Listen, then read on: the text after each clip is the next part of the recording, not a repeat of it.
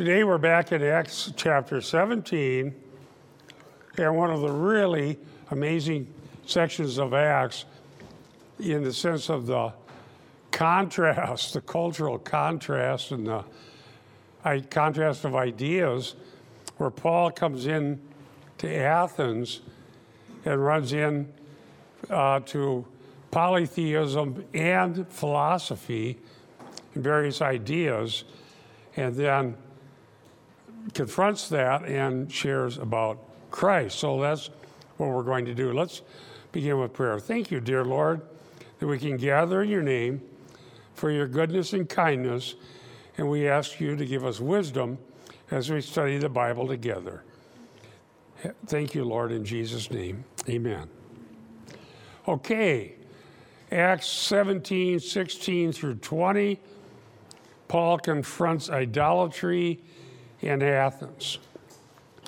The first thing we're going to look at is verse 16, and I'm going to spend a little time looking at this word provoked. Provoked. Here's what it says. Now, while Paul was waiting for them at Athens, remember they were going to go back, bring others, his spirit was being provoked within him as he was observing the city full of idols.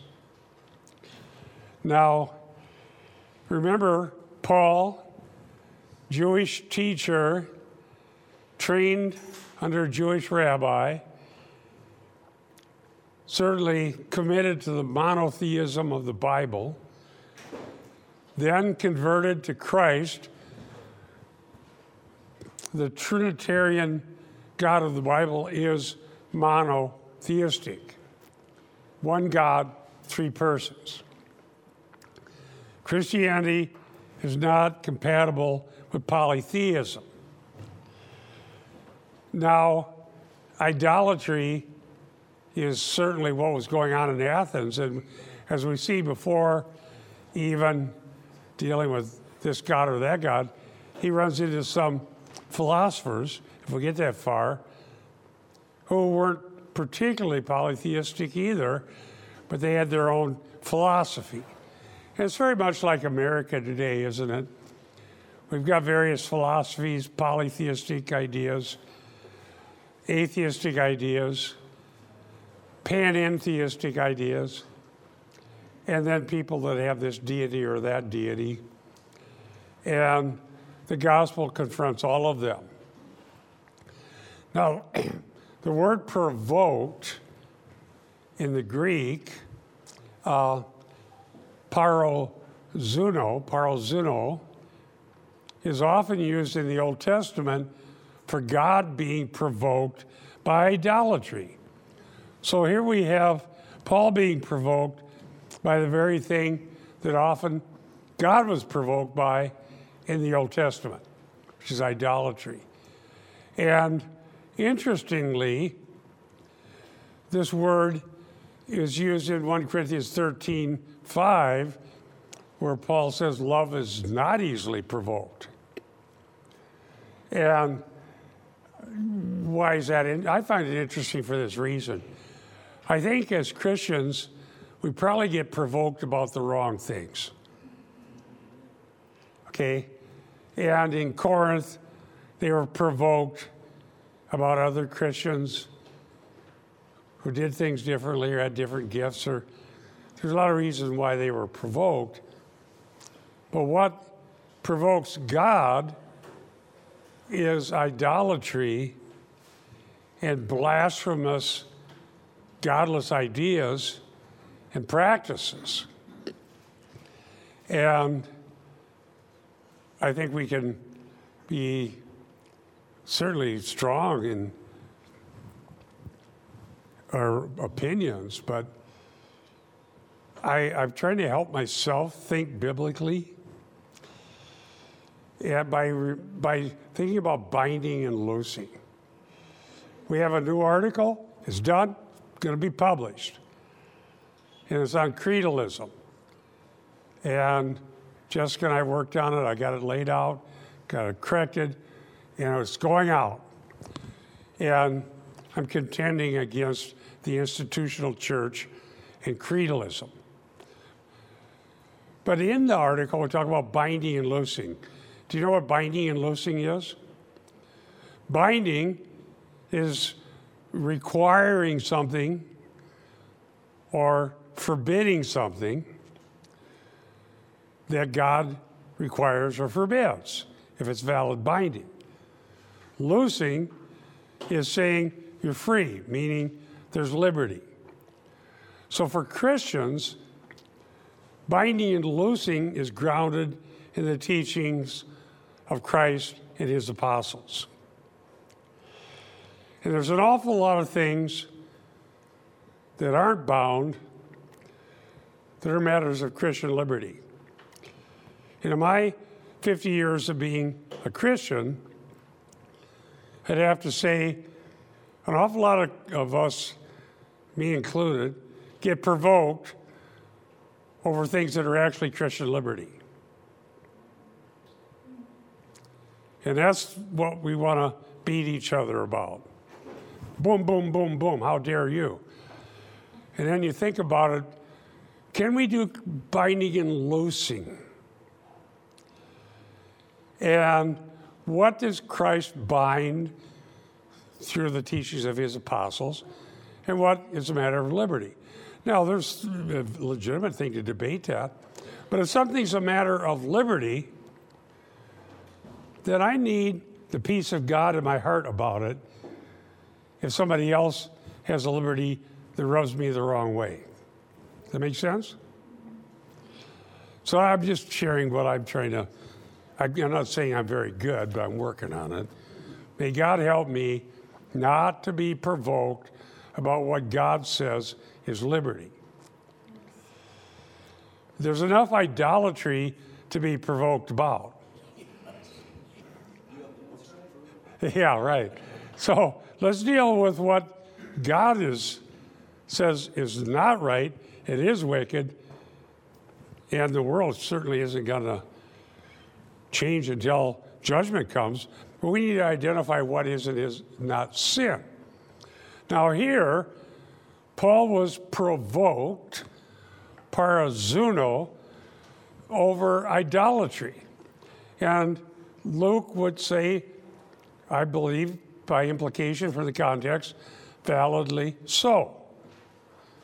It was valid that the idolatry of Athens was provoking to God's apostle. Let me give you some quotes, and then I'll point out some of the gods, just so you know how many they had. Dr. Schnabel's commentary has been fantastic, if anybody's looking for a commentary on Acts. But here's what he said.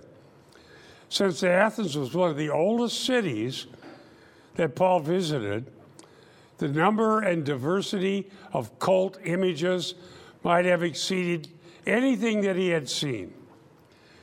If the theater of Ephesus alone displayed 29 gold statues of Artemis and 120 statues of Nike and Eros, the temples and public spaces of Athens would certainly have been endowed with many more visualizations of the deities that the Athenians worshipped. Many, many more than even in Ephesus. Okay? Now, let me just quote Schnabel about just how many, just get a clue of what provoked Paul. Let's just go through, I'll go through a list here. Athene, the goddess of wisdom and the patron of the city. Of course, Athens, Athene. Had 3 temples on the Acropolis, a small temple in the Agora, and also was worshipped in the Bouleuterion and in the temple of Hephaestus.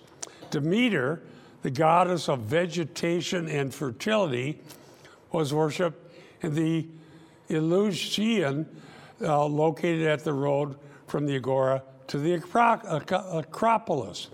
Apollo was worshipped in a temple located next to the Stoa of Zeus. A monumental statue of the god was discovered in the area of the Agora. By the way, Agora was marketplace. This is where they debate. That's where Paul debated the philosophers. Artemis was worshipped on the Acropolis as Artemis Bronia, and in the Agora of Artemis Boulia.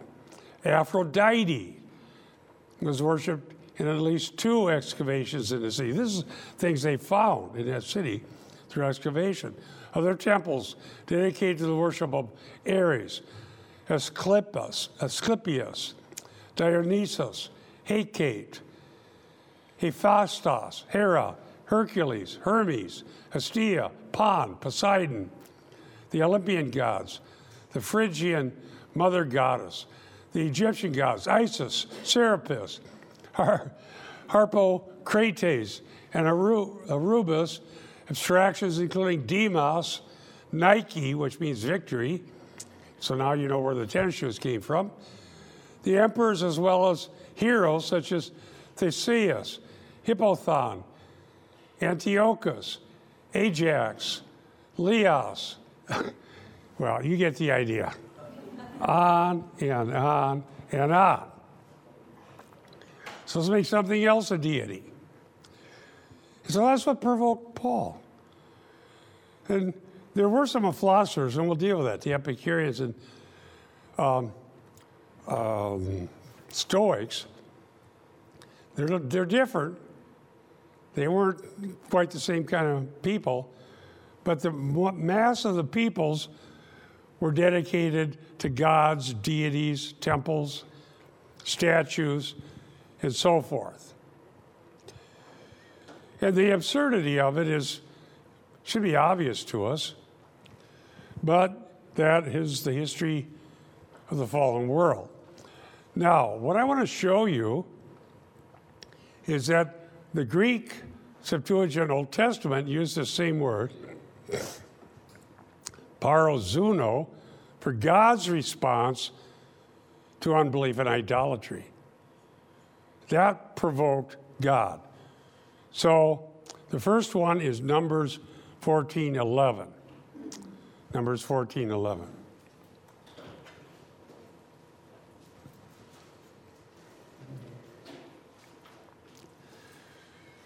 Now, it's not totally shocking that pagans are idolaters, but how bad is it when believers are idolaters? Numbers 14:11. And the Lord said to Moses, "How long will this people provoke me?" I'm quoting from the English translation of the Septuagint that I have in my Logos software. Yours probably says something a little different. How long will this people provoke me? How long will they not trust in me by the means of the signs that I perform among them? Numbers 14:11. What was that all about? If there's any people who knew the one God was the true God, it was the wilderness wanderers. Why? What's this thing about signs and wonders? It's about the Exodus. Now, can you imagine? You're in Egypt, and they have all these gods, and God did all these signs and wonders, some of them dealing with actual gods they had, defeating them, and then defeats Egypt as a whole through the sign of the blood and the Passover, and coming out through the Red Sea by mighty miracle, showing that Moses spoke for God, and that Israel was the people of God, and that he brought them, as it says, on eagle's wings to Sinai to himself.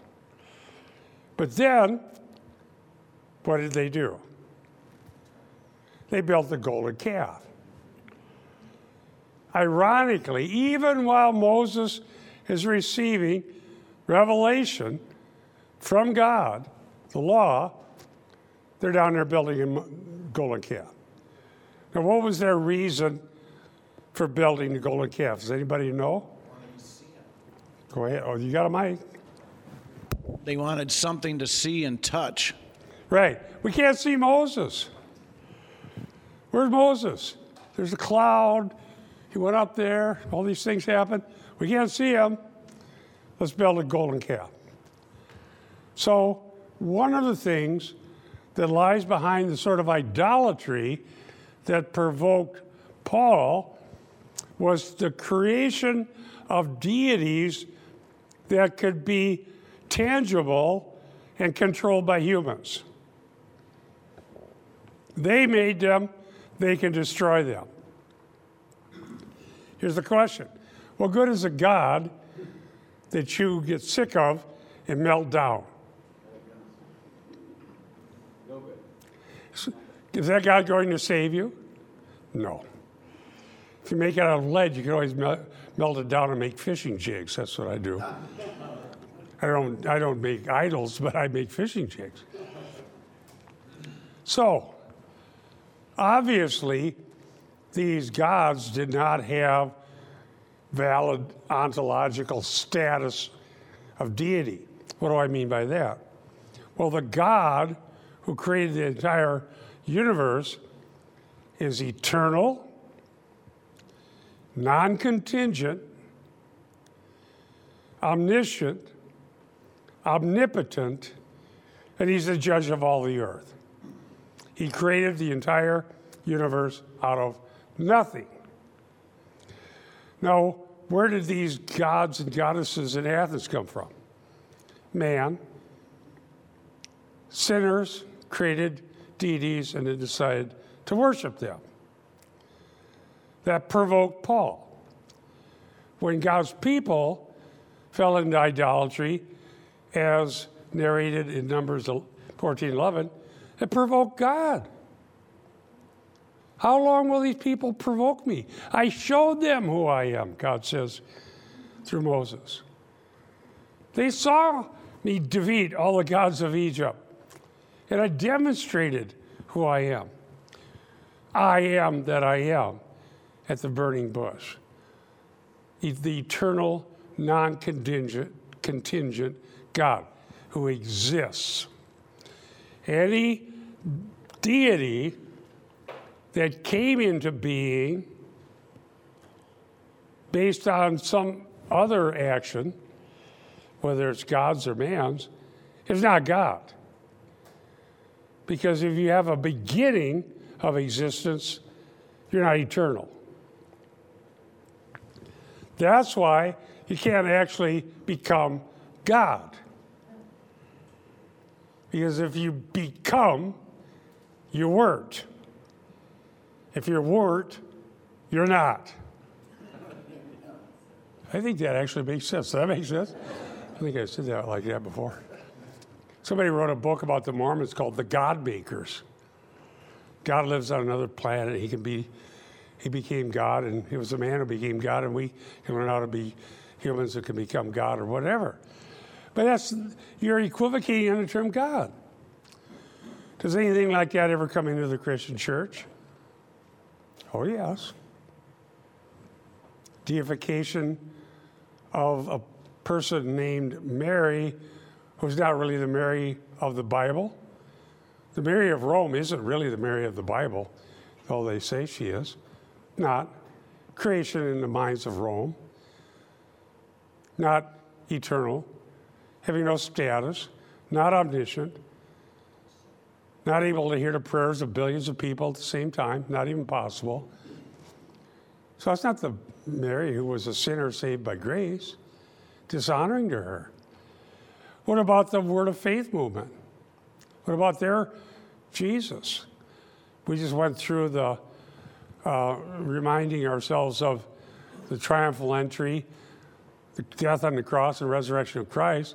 The Word of Faith movement says that Jesus lost his divinity on the cross and died and went into hell, and then while in hell had to fight with Satan mano a mano to get authority over the earth back. Because Adam had committed high treason, quoting Kenneth Copeland, and turned authority over the earth to Satan. So Jesus had to go to hell and wrestle it back from Satan. And he managed to do that, they say, and came back. And then, according to this same lie, in Matthew 28, he gives all authority to the church. But, according to Copeland and his fellow heretics, the church fumbled it away, gave it back to Satan. But now, according to the New Apostolic Reformation, we're going to get it back. We're going to get the authority over the earth back. Now, I've written about this since the early 90s. Here's the problem. There's tons of problems, so let me just give you one that destroys the whole thing. Jesus, who loses his divinity, isn't God. Because divinity is. I am that I am. Now, the incarnation is real, but Jesus pre-existed as God, as Eric and I say almost every Sunday. So deity is not contingent. Deity that is lost is not deity as defined in the Bible. Deity that is gained is not the deity as defined in the Bible. So according to Bill Johnson, Mike Bickle, Kenneth Hagin Jr., Kenneth Copeland, all of these people, they have a different Jesus. That's right. Because they denied the deity of Christ. And I say that is blasphemous and worth being provoked about. It's as bad as building a golden calf. They deify themselves, exalt themselves as the masters of the universe, and blaspheme Christ. No, Friday night, a week ago Friday night, I showed, I think clearly from Scripture, that Jesus didn't die and go to hell. He died and was ascended into heaven. Today, you will be with me in paradise. There's nowhere in the Bible says Jesus lost his deity. Because deity doesn't come and go, it is. Jesus said, I am. Does that make sense? All right. So, the provocation is caused by idolatry, which is assigning deity to created things. Even if it's the universe. That's a popular one. I was witnessing to one person who was cutting my hair. This was decades ago. And she was telling about some problem. I said, well, you need to come to God. And she said, oh, I put myself in the hands of the universe. You know what I said to her? The universe doesn't care about you. The universe is impersonal. It's created. There's personalities in the universe, false gods and demigods or whatever, but demons. But only the true God who created actually has the power to care and love and forgive sins and give the gift of eternal life. That's the God we're talking about, not the universe. The universe is created. As vast as the universe is, it's still created. It's still finite. Big, big, big, big, really big, still finite. God isn't finite. Paul's going to deal with some of this when he preaches these people. That's why it's such a fascinating encounter in Athens. God doesn't need to be served by human hands. So Paul's going to deal with that. There's others. Did somebody look up Deuteronomy 9, 7, and 8? We'll see what it says in your Bible. And then I have a translation from the Septuagint that has that same word, parozuno.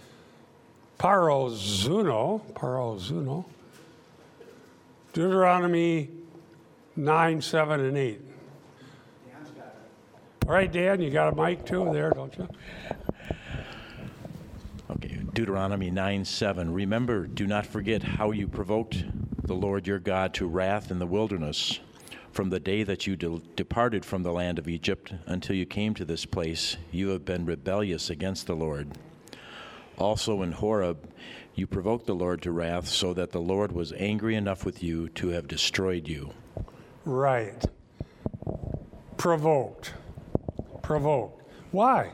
Because they had as much evidence as you can have at that time that Yahweh was the true and only God. He defeated all the gods of Egypt and brought them out, and he did creative miracles. Bread, water. And he revealed himself and chose them as a people, a descendant from Abraham. So they provoked him. From the day you came out of Egypt, you came to this place, you've continually been disobedient to the Lord and provoked the Lord. Now, remember Moses interceded? God says, all right, I'm going to wipe them out. I'll start over with you. And Moses interceded. He said, no, don't do that. And he brought a remnant to the promised land. Deuteronomy 32:16.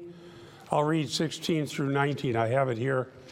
A translation from right from the Septuagint. They provoked me to foreign things with their abominations. They provoked me. They sacrificed, notice, Deuteronomy 32:17. They sacrificed to demons and not to God.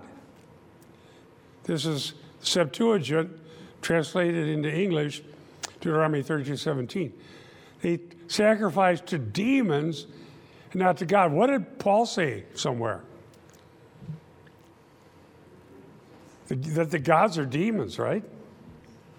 Didn't he say that? Who's going to find that?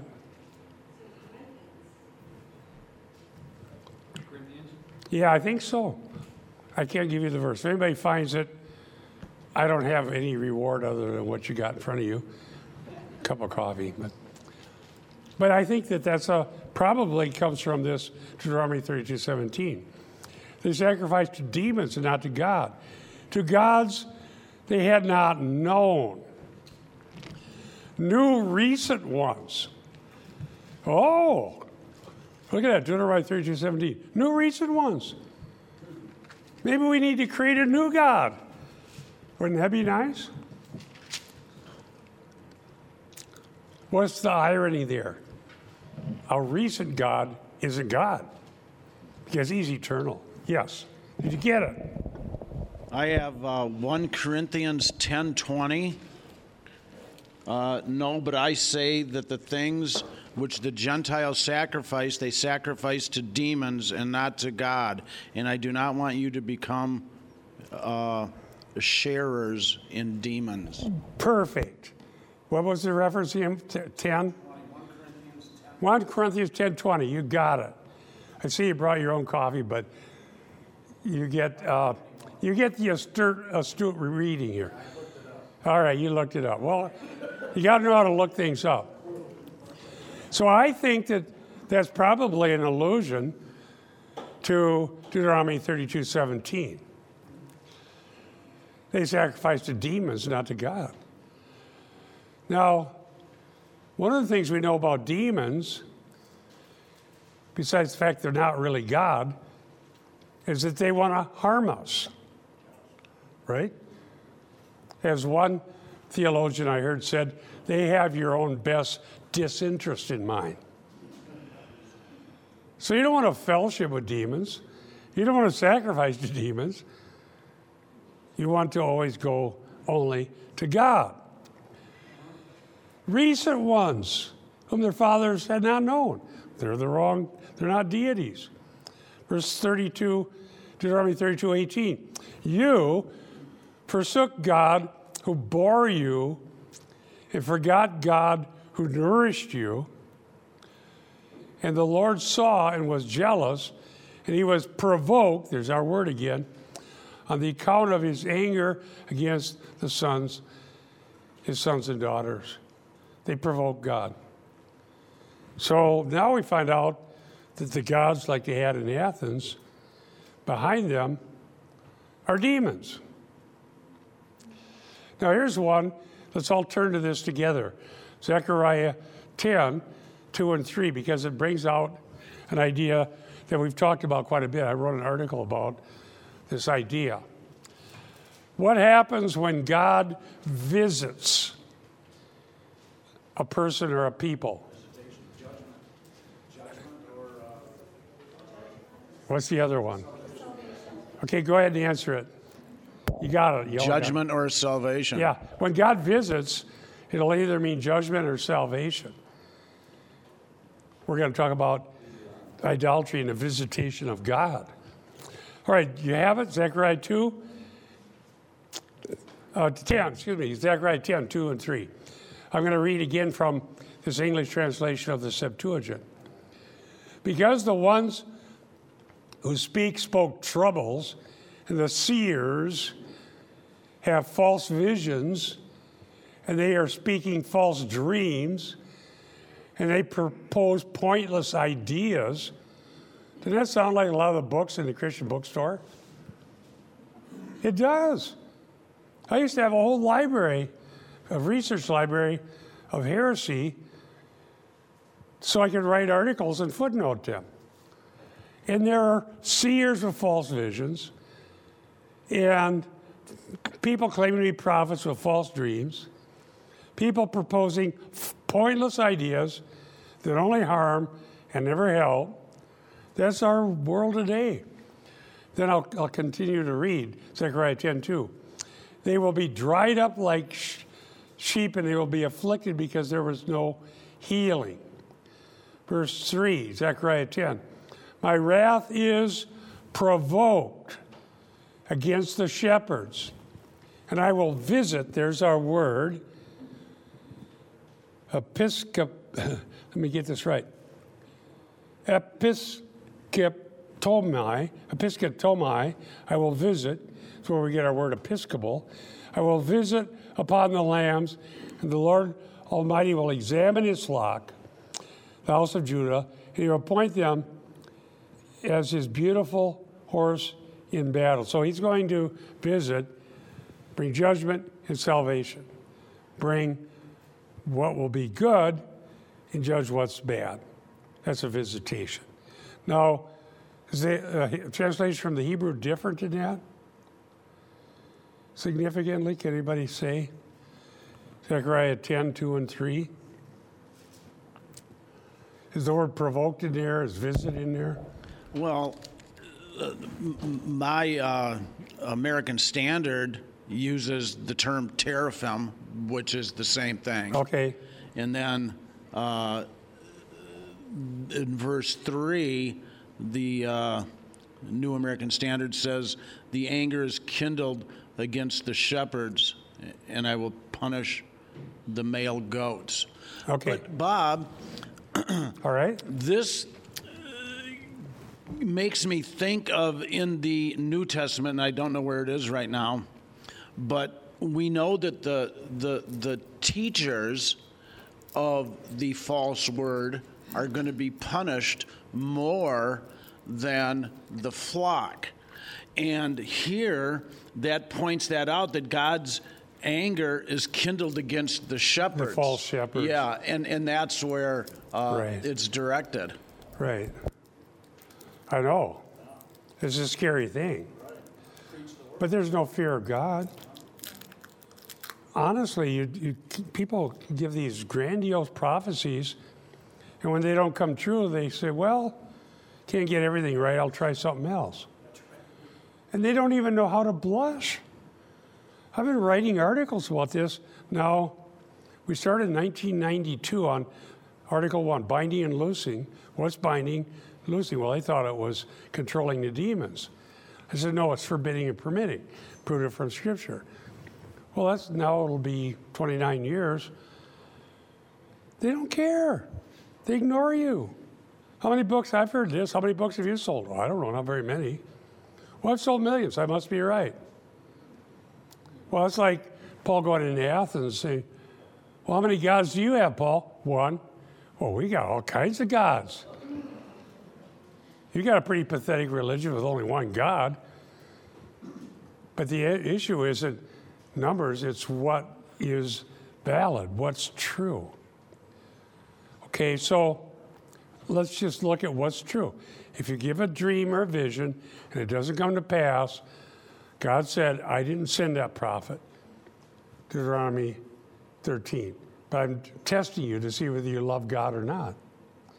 If you love God, you'll listen to his messengers, which are the writers of Scripture. Now, let's look in the New Testament. This isn't on a slide, but I may have mentioned it the other night. Luke 1, 67, 68. Now, here's the real visitation of God. Luke 1, 67, 68. And after his father, this was John the Baptist's father, Zechariah. Luke 1, 67, 68. And after his father, Zacharias, was filled with the Holy Spirit and prophesied. By the way, in Luke Acts, just so you know, if Luke says someone was filled with the Spirit and prophesied, what is Luke's intention? What's he telling us? Listen, because they're speaking for God. Luke does that over and over again. And usually, what they speak about is messianic salvation. Peter, Stephen, Paul, people that were filled with the Spirit and spoke out. Listen to what they say, they're such is the case with Zacharias. So he's filled with the Spirit, prophesied, saying, here's what he said, comes out of his mouth. Blessed be the God, the Lord God of Israel, for he has visited us and accomplished redemption for his people. So the coming of Messiah is a visitation of God. God said he would visit. Now, this is very graphic language, very tangible. But it's like, in some cases there were, in this case it was tangible because of the incarnation. And God the Son actually walked the face of the earth and spoke. We've seen, we've touched, we've handled that word of life, 1 John 1, 1 through 3. And he spoke, he is God, and he speaks the words of God. And the one who believes in him won't be ashamed. Who's going to listen to him? Who's going to trust him? Just a few. The rest rejected him. So when God visits, the result is either salvation or damnation. Yes.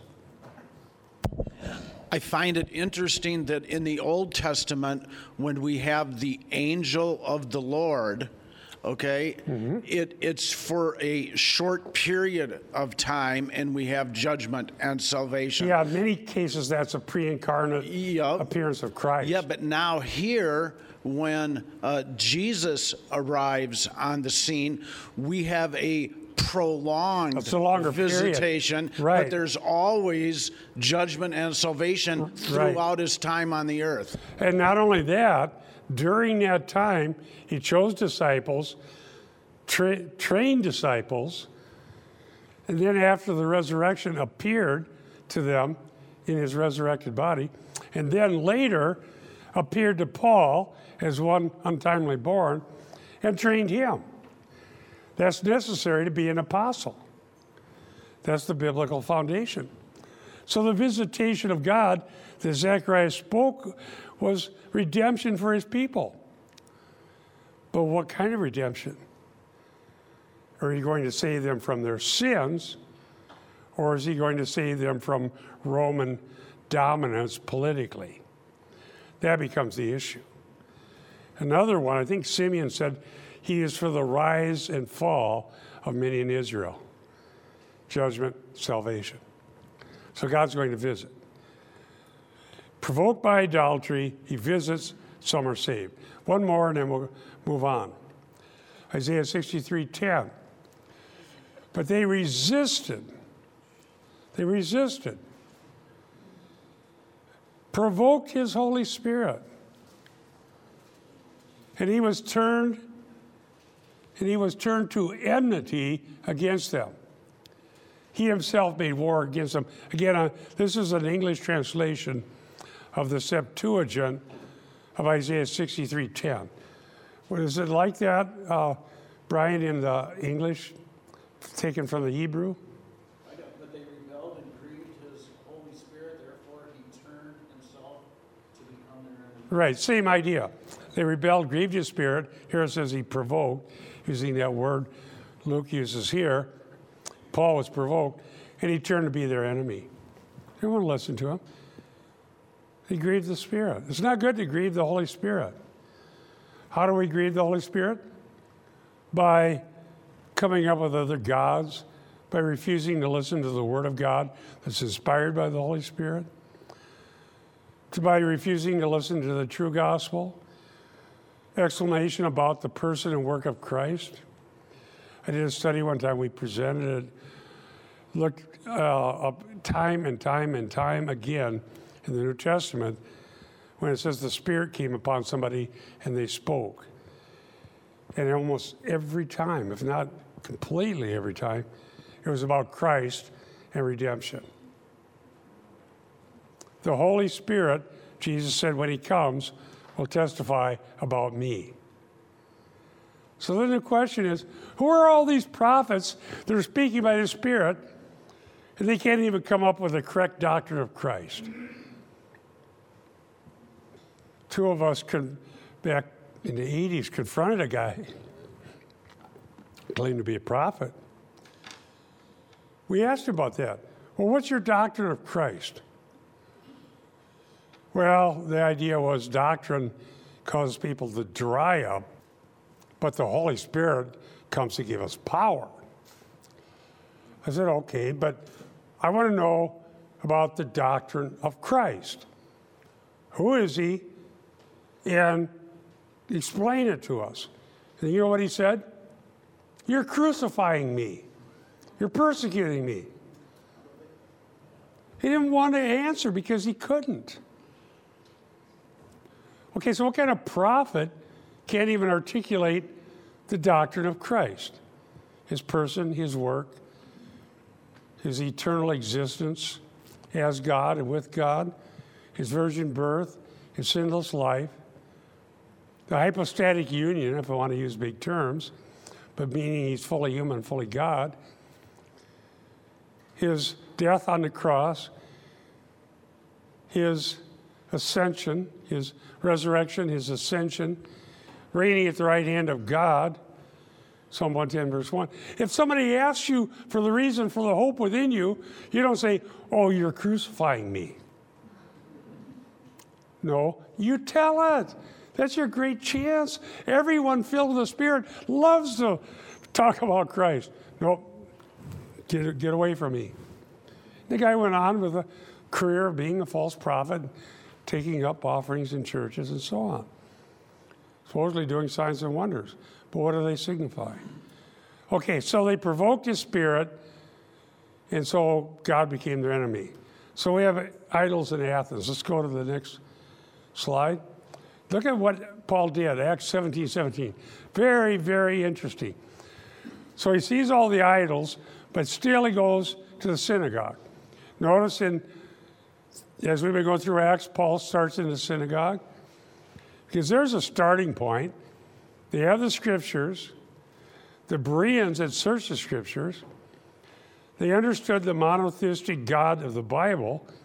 And so Paul would teach that Jesus is the Christ in the synagogues. And some would be saved. That's how the church would start. So he was reasoning in the synagogues with the Jews and God-fearing Gentiles who would attend the synagogue service They were attracted to the monotheism of Judaism, but didn't want to be circumcised or, fully become a proselyte. But they were going to the synagogue and hearing teaching from Tanakh. And in the marketplace, that's the agora, every day with those who happen to be present. So his reasoning. Let me talk about that. Reasoning, dialegomai, is used 10 times in Acts of the 13 in the entire New Testament. Why do I care about that? Because it helps show that Luke is emphasizing this. Luke had a very robust vocabulary, really knew the Greek. He uses a lot of words that are very specific and very helpful. This is one of them. So Paul reasoned dialegomai. I have a translation of that from the Complete Word Study Dictionary of the New Testament. And here's their translation. To speak back and forth or alternately, to converse with, reason, present intelligent discourse. That's what that means. I know this isn't true for you here, but you would not believe in the 80s when I started teaching verse by verse through the Bible, how many people objected. No, we don't need logic and reason and exegesis.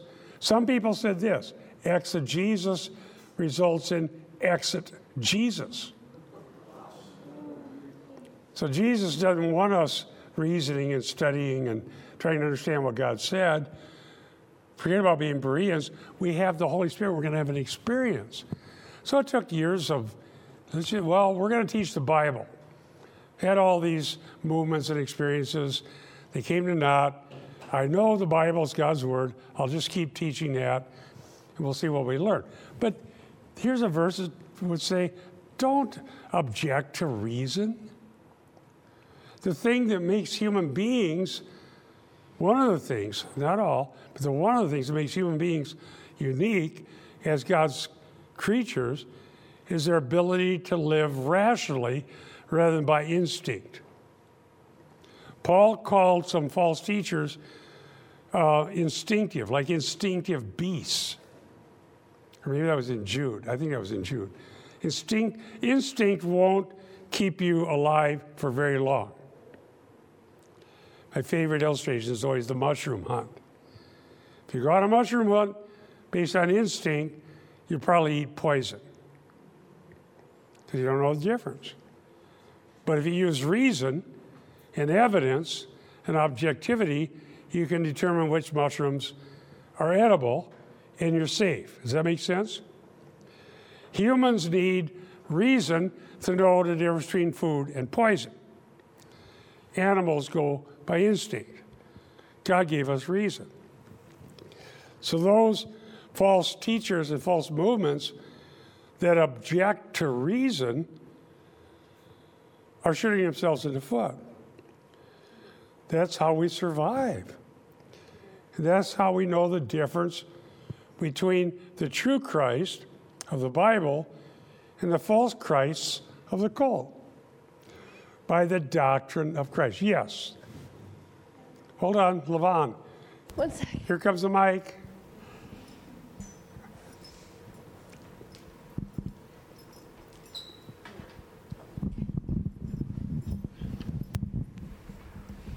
And the scriptures tell us that we must examine and test the spirits so that we know what's false and truth. Otherwise, Yes. we don't know who's a false teacher if we don't go by what the Lord Examine says. and test. Very good. Very good. There's a word in the Greek, dokimazo. And it comes in its etymology from assaying. If you had a chunk of mineral and you wanted to know if it was really gold in there or if it was fool's gold, I'm just using an illustration, you go to the assayer and they would put it in their crucible and do whatever examination was necessary to find out the true nature of what the mineral is and whether it's valuable. The true, when put to the test, is proven genuine. There's a word for that, dokimazo. And we are to do that. We're to put what claims come our way to the test.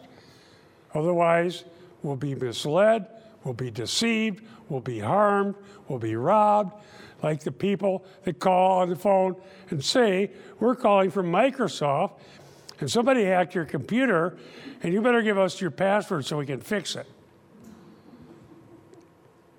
Now, are you going to do that, or are you going to put the claim to the test?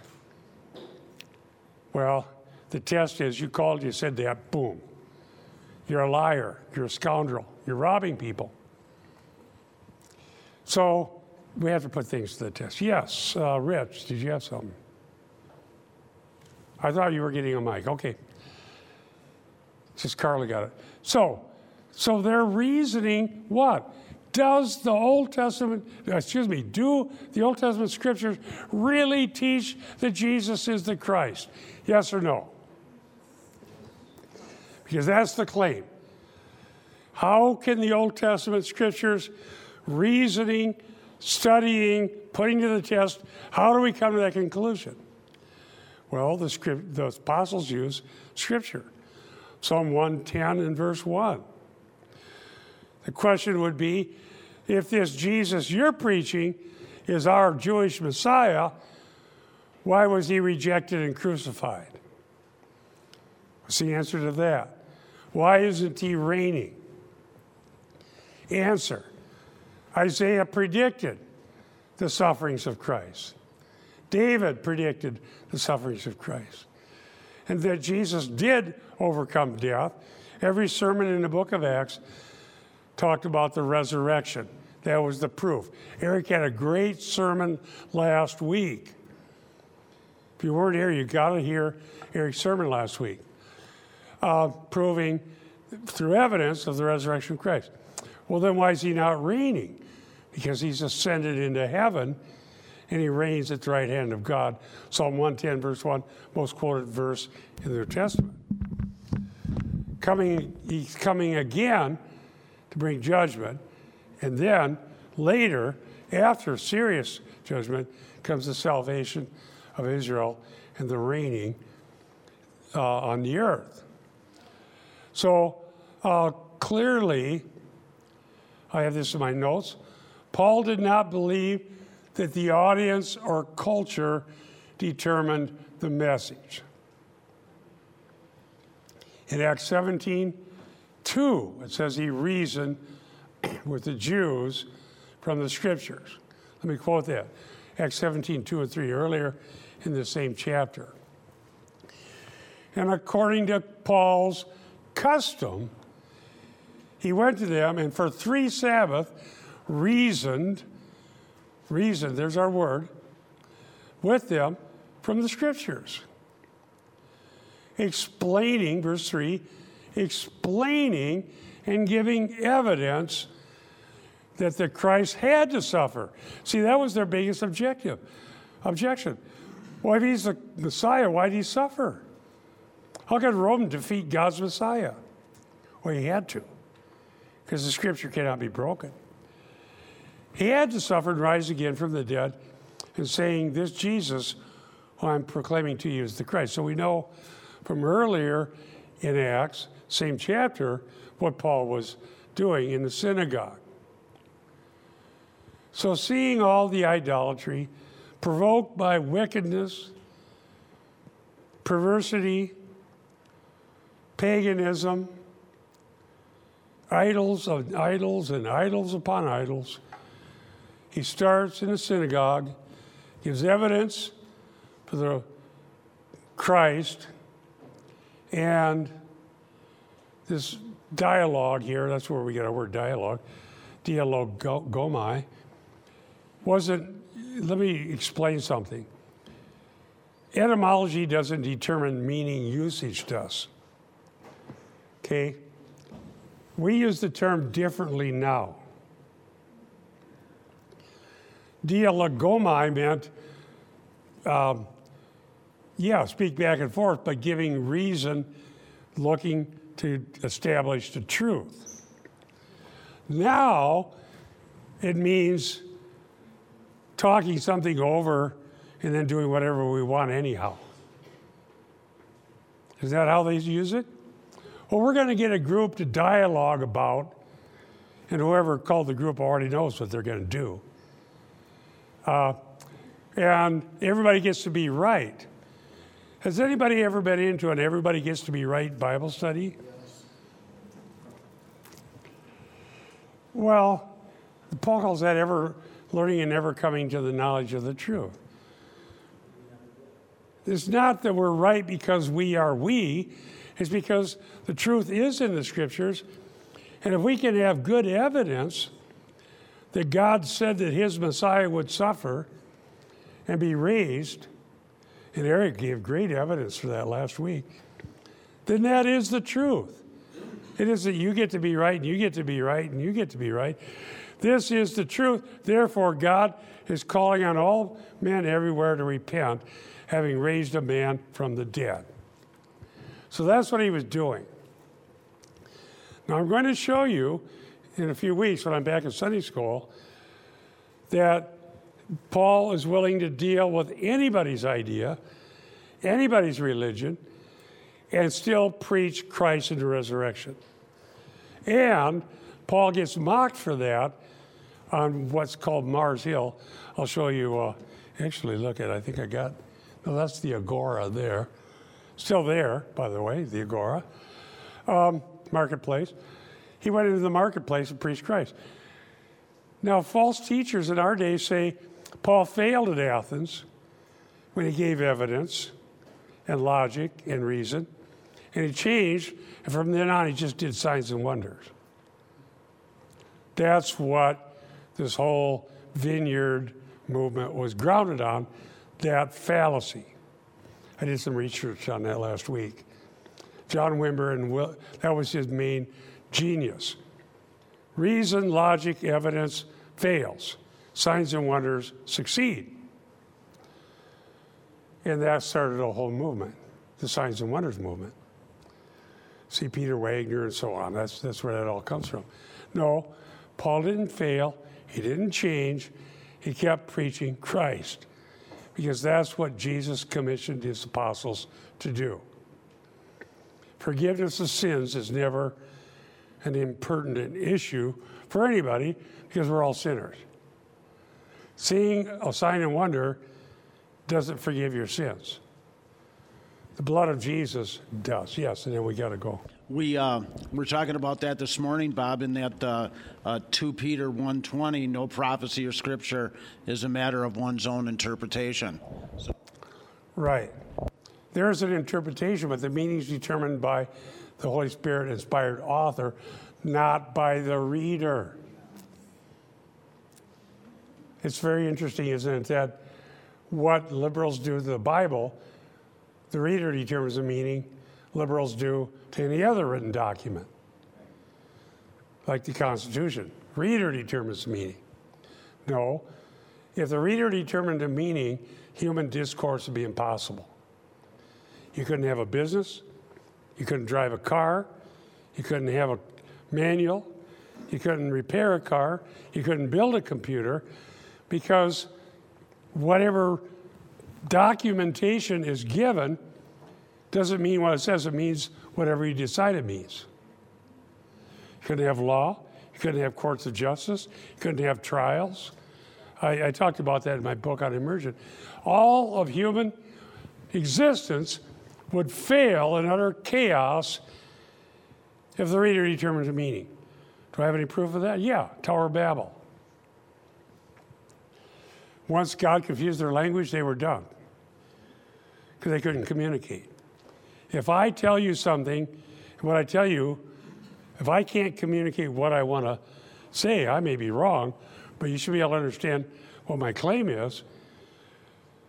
And you go, well, I don't know. You could have just told me the moon's made out of blue cheese. It's just babble. You got nothing. So don't buy the lie. The author determines the meaning, not the reader or the listener. We might get it wrong, but it doesn't change. It was determined by the author. Let's pray. Thank you, Lord, for your goodness and kindness. And may we be bold in the gospel, as your servant Paul was, and give evidence for the truth of what you've done and who our Messiah is. And we pray this in his holy name. Amen. God bless you. Eric will be preaching upstairs. God bless.